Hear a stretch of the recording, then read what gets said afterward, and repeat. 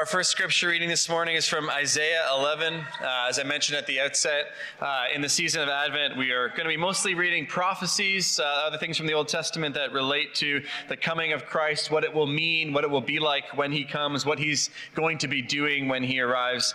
You can follow along here as Holly reads it for us. Holly, if you'd come. Isaiah chapter 11, verses 1 to 10. There shall come forth a shoot from the stump of Jesse, and a branch from his roots shall bear fruit. And the Spirit of the Lord shall rest upon him, the Spirit of wisdom and understanding, the Spirit of counsel and might, the Spirit of knowledge and the fear of the Lord. And his delight shall be in the fear of the Lord. He shall not judge by what his eyes see, or decide disputes by what his ears hear. But with righteousness he shall judge the poor, and decide with equity for the meek of the earth. And he shall strike the earth with the rod of his mouth, and with the breath of his lips he shall kill the wicked. Righteousness shall be the belt of his waist, and faithfulness the belt of his loins. The wolf shall dwell with the lamb, and the leopard shall lie down with the young goat, and the calf and the lion and the fattened calf together. And a little child shall lead them. The cow and the bear shall graze, their young shall lie down together, and the lion shall eat straw like the ox. The nursing child shall play over the hole of the cobra, and the weaned child shall put his hand on the adder's den. They shall not hurt or destroy in all my holy mountain, for the earth shall be full of the knowledge of the Lord as the waters cover the sea. In that day the root of Jesse, who shall stand as a signal for the peoples, of him shall the nations inquire, and his resting place shall be glorious.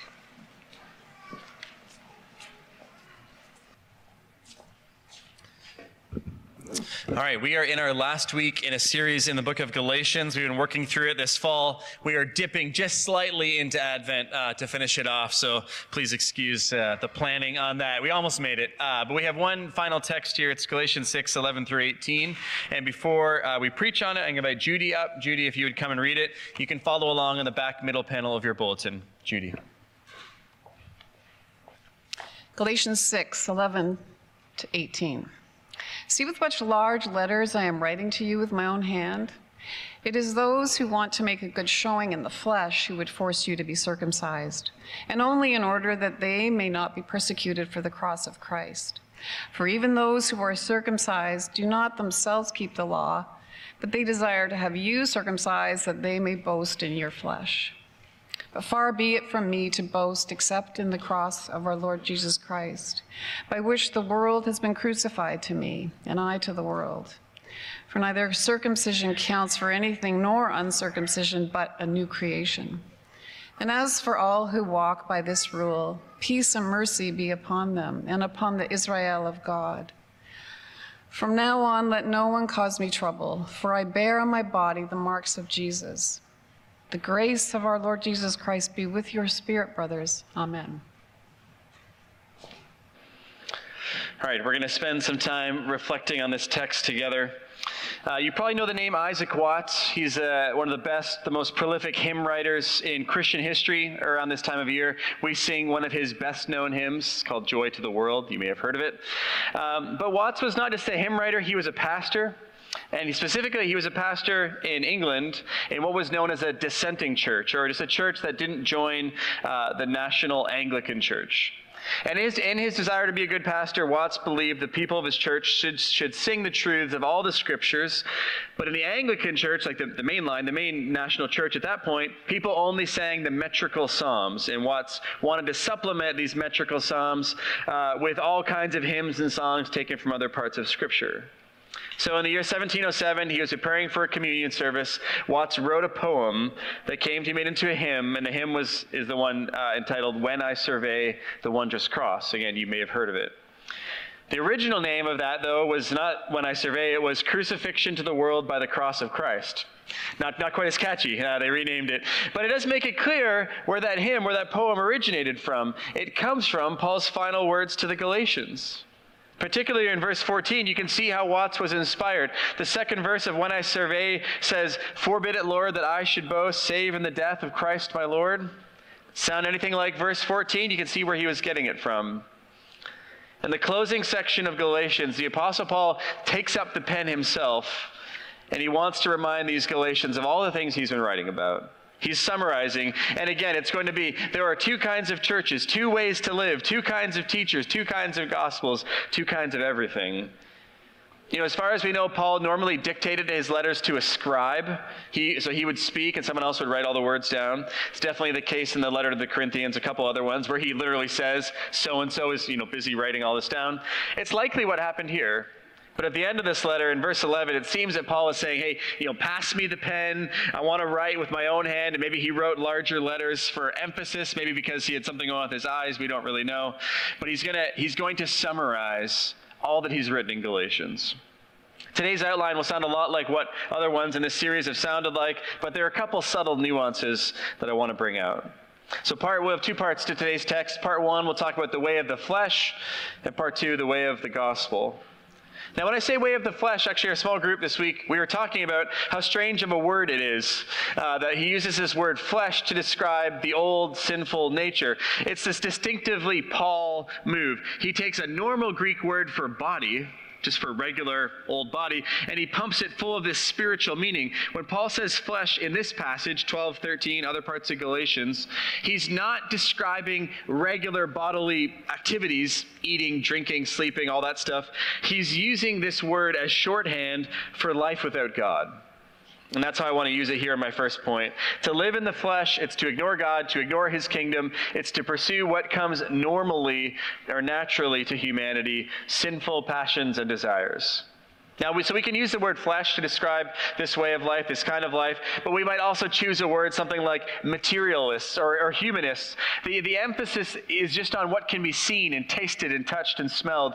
Those who pursue this path think, well, I'm just enjoying all that this life has to offer. But of course, when joy is sought apart from God, when Jesus is ignored, there are tragic spiritual consequences. Walking in the way of the flesh, walking in the way of this materialism ignores a fundamental part of reality, which is God. Now, how do we know if we're walking in the way of the flesh? It's easy to say, it's not always as obvious. Well, Paul gives us, get ready, 3 motivations and 2 activities that characterize this way of living. So let's look at the motivations. The first one is there in verse 12. It is those who want to make a good showing in the flesh who would force you to be circumcised. Okay, what's this first motivation? They are motivated by external factors, not internal ones. They want to make a good impression in the flesh, in their body. They aren't in relationship with God for his sake, but because it's going to impress some people. The observance is primarily external, and it's primarily done for impression's sake. It's superficial, not substantial. And we ought to beware of teachers or so-called Christian teaching that makes much of the external to the neglect of the internal. You can use it as a test on yourself if you want. How much of your life with God happens only when people can see it? Or how much of your life with God only happens so as to make a good impression on others or to avoid people thinking poorly of you? I saw a joke on social media the other day, which said, I couldn't find it again, but it said something like this. If you go to the gym but don't post about it, did you really go to the gym?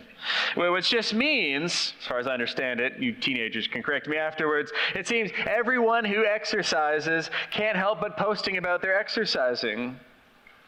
It's done hopefully for real gains, but also for these superficial reasons. And so we might ask, similarly, is there any part of our spiritual life that's personal and private, or is it only ever done in public, social media or otherwise, in front of someone whose opinion we value? This is the motivation, the first motivation. External things are the most important. Still in verse 12, motivation number 2, Paul accuses them of living in order that they may not be persecuted for the cross of Christ. So he charges these Judaizers, his opponents, these people living according to the flesh. He says, you are choosing it because you want to avoid persecution. Now, I mentioned this earlier in Galatians a couple times, but Judaism had official Roman protection, so you could be a Jew and not, be at least formally persecuted. But Christianity, being a new religion at that point, had no such protection. And so Paul says, well, you're going down this path, you're choosing this way, choosing circumcision, choosing a form of Judaism because you think it'll help you avoid persecution. Now, on one hand, I'm like, that seems normal. Who doesn't want to avoid difficulty and persecution? But Paul's pointing out, if we avoid the cross merely for the sake of comfort, we're making a tragic mistake. And we ought not think that this temptation no longer exists. Of course it does. The cross of Christ is still offensive simply because we do not live in a country with state-sanctioned persecution does not mean it's no longer tempting to avoid the cross in order to gain increased comfort. But why does the cross of Christ still offend? Well, for lots of reasons, but I'll give you a couple. If you're on the more progressive end of the spectrum, the cross often offends by its narrowness. It offers salvation to any who will accept it, but also insists there's no other way to come to God.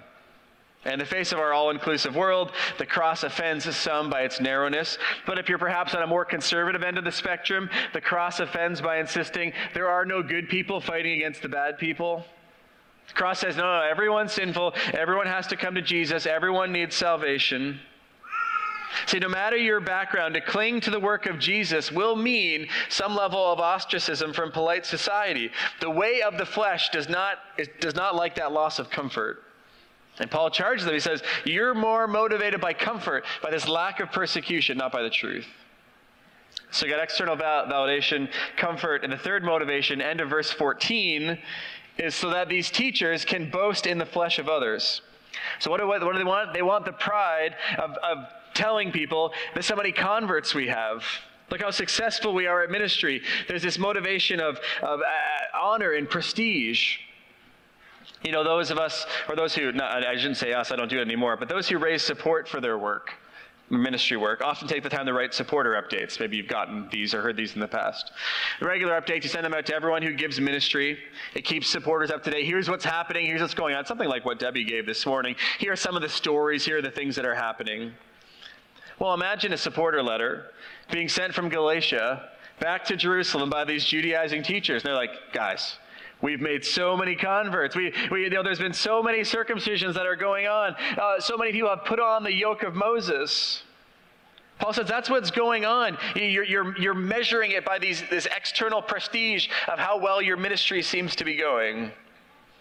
Or perhaps just measuring it by how much it's growing and expanding. These opponents, they aren't in it for God. They're in it so they can boast about it. They can make much of these people. All these motivations, external validation, comfort, desire for honor and prestige, they belong to the way of the flesh. Now, motivations are tricky. It's not always easy to know what you're motivated by. And so Paul includes sort of two very concrete behaviors that these teachers do. And I want to point these out. In verse 12 again, first, they are forcing people to be circumcised. Now, I don't think this is a physical forcing. We don't have any evidence historically, biblically, that the Judaizers were kidnapping people and forcibly circumcising them. That's not what he's talking about. They force in non-physical ways. Think cajoling, pressuring, threatening, emotional, social, spiritual means of sort of turning the screws tighter on people. Maybe they're waffling, maybe they're resisting a little bit. And Paul says these tactics and behaviors, they do not flow from the gospel, but they belong to the way of the flesh. The way of the gospel is never forced, it's never compelled, it's freely chosen. But on the other hand, there's this forcibleness, I don't know if this is a word, strong-armedness to the way these teachers are behaving. And Paul says it's not right. And similarly, the second behavior in verse 13 is that even though they insist on the law, they do not keep the law themselves. Paul says they're hypocrites. There's a profound hypocrisy to these teachers. I mean, of course the law is impossible to keep in its entirety. You're going to go love God and love your neighbor perfectly all the time. Not that easy. But Paul hints they're not really trying that hard. Their heart isn't really in it. They are there for all the external stuff. Their heart's not truly converted. They don't really want to obey God. They aren't interested in the law for the sake of their love for God. Remember, they're there for the converts, for the success of their mission. They're not even trying to keep the law, Paul says. Yeah, they're forcing other people to try. You go try. So let's put some of these pieces together. The way of the flesh, it's characterized, remember, external validation, the pursuit of comfort, clamors for prestige. It's seen as the mission is forced forward, even as the leaders do not live up to what they demand of their followers. These motivations, these behaviors, not just found in ancient teachers, found in modern churches, modern Christians. But the first thing we ought to do with this list of characteristics is not go looking for them in other churches and be like, hey, how are you guys doing over here? The first thing we ought to do is to look in the recesses of our own hearts and our own church and say, have we gone astray? Are we doing any of these things? And I think when we do this honestly, it'll make us at least a little bit sympathetic. Because, for instance, the spiritual life, church life is very hard to measure. It's very easy to begin to rely on what are the things we can measure externally. Like last Sunday night, we had our congregational meeting, and we talked about lots of numbers. Here are all the things we can measure: attendance and kids ministry and budget, all that stuff. And it's very easy for someone in my position, particularly, to be either prideful or despairing, depending on what the numbers say. Oh, the numbers are up. I feel great. Isn't our church wonderful? Oh, giving is down. Oh, everything is awful. Am I a bad pastor? You kind of go down some other side. It's very easy to become a person whose spiritual life depends on external factors. To live and die, to ride this emotional roller coaster, depending on what people are saying and how we are doing. But it's also easy to rely on comfort. It feels good when people like us. It feels good when the neighborhood thinks we're wonderful. It feels good when our coworkers don't think we're weird. It's very easy to become pushy as a church. We have really great ideas of things you need to do. We have wonderful mission projects that you need to join us in. When eager invitation, when enthusiasm tips over into things like forcing and pressuring and guilting and shaming, listen, that's not the way of the cross. That's the way of the flesh. And what I'm trying to get you to understand here is that these motivations, these behaviors, they are not unimaginable for us. Easy temptations to get mired in. And thus it ought to be a warning for us not to end up where these Judaizers did. Okay, let's talk about part 2, the way of the cross. So they teach you in preacher school, sermon writing school, to look in a text for logic words, transitional words, words that signal comparisons and reasons. And at the beginning of verse 14, we find exactly one of these words, the word but. Paul is going to contrast his life and ministry with the way these Judaizers have operated. And this text kind of becomes pretty personal, and it might feel odd to us for Paul to hold himself up as the counterexample. A skeptic might say, isn't that a little prideful of Paul? Didn't he just talk about, being humble something? If I did the same, being like, well, there's not all, those pastors, but look at over here, look how different I am. If I did this, you might raise a questioning eyebrow. But for Paul to do it, understand first, Paul's an apostle. So he's specifically commissioned, called by God to plant churches, reach the Gentiles, eventually write scripture. He has a unique position to be able to do this from. But also realize these Galatians likely had no other pastors to look to as examples. They're young churches, young Christians, probably just a year or two old. Their first pastor was Paul, maybe if he had a few companions with him, likely for just a few weeks, maybe a month, maybe 2 months. They didn't have a lot of experience. It wasn't a church like ours where we have sort of godly men and women who've been Christians for decades, and they're like, guys, we got this, we'll hold things steady. Paul doesn't have anyone else to point to as an example. Makes a lot of sense that he would contrast himself with these Judaizers. Now, what characterizes Paul's ministry of the cross? Well, the first thing is boasting. Now, that's odd. Didn't we just come down on the Judaizers for boasting and say, don't do that? We did. So, look carefully. They boasted in the flesh of those they circumcised. Remember, end of verse 13. Paul boasts in the cross of Jesus Christ. Different things that are being boasted in. Now, what does that mean? To boast in the cross of Jesus Christ. We might replace the word boast with finds their identity, finds their self-image, finds a sense of dignity and worth and importance. And Paul says, I'm not writing to my supporters with how many converts I've made. I'm writing to my supporters about the cross of Jesus Christ. What defines Paul, what makes him joyful, is not ministry success or lack thereof, but because of what Jesus has done for Paul. That's what he's saying. That's what defines him on the deepest level. Paul's great confidence is not, I'm doing really well as an apostle, but Jesus has died for me and loved me no matter what. Now, I've been doing pastor things, full-time ministry things for about 18 years. And that's actually quite a tough place to get to. It's very, very easy to find your boasting, your sense of self in how ministry is going and not in how Christ has been ministering to you.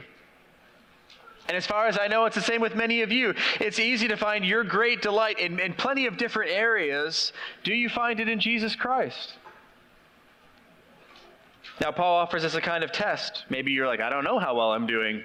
Am I boasting in the cross? I don't know. Paul says, The crucifixion of Jesus leads to 2 more crucifixions. Did you see that? Someone who has really understood Christ, who really boasts in Christ, there are 2 more crucifixions to come as a result. A triple crucifixion, if you will. You can follow the train of thought in verse 14. But far be it from me to boast, except in the cross of Christ our Lord. That's the first one. By which the world has been crucified to me. That's the second one. And I to the world, the third one. So what are these crucifixions? The world to Paul and Paul to the world.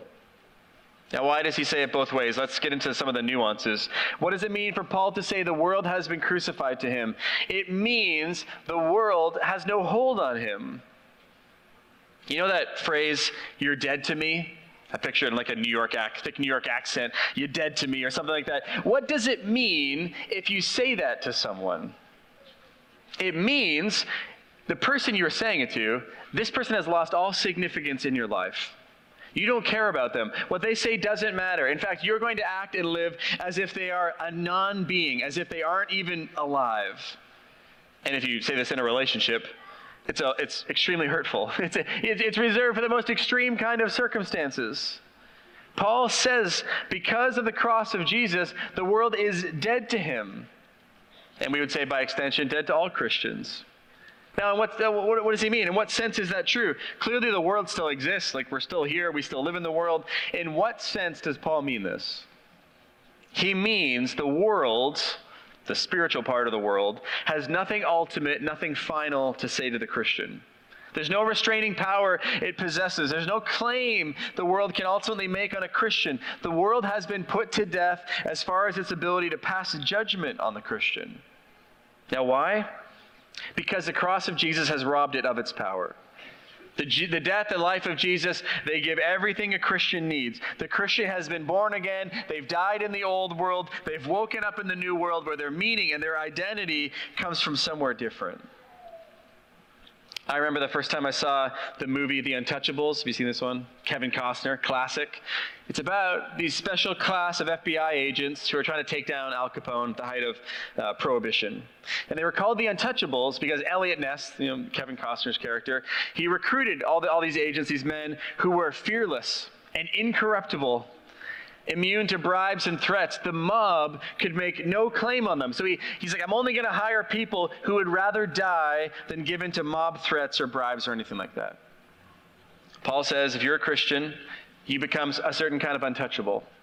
The world has no power over you. You're free to move through the world, to live in the world, to enjoy the world, to serve the world, but you don't have to worship it. You don't have to obey it. Now, understanding this, actually living it out, of course, takes time. We grow into this, but Paul says, on one hand, it's objectively true. Those who have understood and believed in the cross understand the world is dead to them. But on the flip side, they are also dead to the world. And there's a sense in which the world never quite understands the Christian. The Christian is not really part of the system because they are getting their sense of worth and significance from an alien source. It's not derived from anything around here. And the Apostle Peter calls Christians strangers and aliens, pilgrims.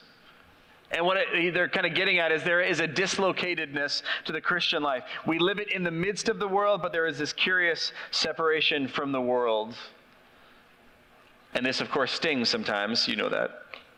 It's easy to want to be normal, to go with the flow, to fit in, that we understand this impulse that we operate in some sort of permanent high school. We're just trying to find our group, our people. And that sense of dislocatedness is normal for the Christian because they have died to the world. The world doesn't care about them. But you can see how much this way of the cross contrasts with the way of the flesh. Different motivations, different ways of moving through life. The Judaizers, they need approval, they need validation, they're worried about persecution. Paul says, no. There's a very different way to live because of Christ. The way of the cross is marked by this triple crucifixion, and it's also marked by a new creation. Look at verse 15. He writes, neither circumcision counts for anything, nor uncircumcision, but a new creation. Now, if you've been with us through Galatians, this sentence is bewildering because for an entire letter, I feel like Paul has been saying, circumcision really matters. Over and over, he said, if you accept circumcision, you can't have Christ. You got to choose one or the other. It matters to a great degree. And now right at the end of the letter, he's like, oh yeah, by the way, it doesn't matter. Circumcision only matters. It only means something because these Judaizers, his opponents, have tried to make it mean something. And Paul says, when you've entered the world where the accounting is only done by the cross, it has no value. If you look carefully at his words in verse 15, he says, it doesn't count for anything. It's a way of saying circumcision doesn't have any power. Circumcision is playing the game with monopoly money. It doesn't have any value in the real world. It doesn't count. It can't hold anything against the Christian. Now be careful, though, because neither can uncircumcision. Paul says it goes the other way. Christians ought to avoid being proud or boasting in their irreligiousness. Just like the world has no hold on a person who embraces the cross, in the same way, when you come to Jesus, it doesn't matter what kind of religious or moral attainments or failings you have, because the cross isn't about what you've done, it's about Jesus and what he has done. There's a different accounting, and all that counts is what Jesus has done. Circumcision, uncircumcision, both of them don't really matter. They don't count for anything. You can't depend on either one. And so in these final lines of the book, Paul returns circumcision to where it belongs. He puts it back in its place. And as if to confirm the point, Paul says, all who follow this way of the cross, peace and mercy are upon them and upon the Israel of God. Sort of an interesting phrase, Israel of God. I think Paul is taking one final shot at these Judaizers. He's saying, oh, by the way, the true Israel, the God's real people are those that embrace the cross. You don't need external markers anymore. The true Israel, the ones who embrace Jesus. Oh, and by the way, true apostles are known not for their converts, not for their praise of men, not for their prestige, but because of how they've suffered. Paul says, I can roll up my sleeves, I can lift up my shirt, and he says, I can show you what I have given for the sake of the gospel. He's like, you can see it on my body. All the persecution these other teachers are so eager to avoid, Paul says, I don't just talk about it. I'm not just willing to face it. I have lived it. But I want to direct your attention to the final words of the letter. What does Paul want them to remember? What does he hope and pray that God will do? He wants grace for them. He wants grace for their spirits. Grace means undeserved gift, favor apart from merit. And I really think if there was a word that summarized Galatians, it might be this one. That Jesus saves not because of what we've done, but in spite of what we've done. He comes to us with grace. He continues with us by grace. In that hymn I mentioned at the beginning, When I Survey the Wondrous Cross, I didn't know that till this week, but there's a fourth verse.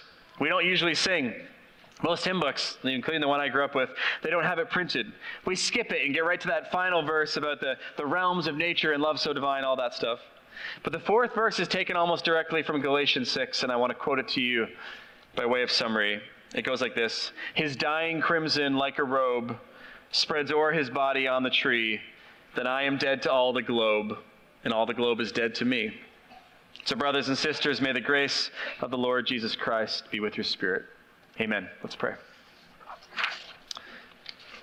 Lord, we give you thanks for what you have done. That grace is with us. Not because we've earned it, not because we've deserved it, not because we are a better church than other churches and you love us more, but simply because Christ has died for us. He has loved us despite everything we've done. May Christ's grace be with us today, every day, and in all the days to come. And we pray these things in his name. Amen.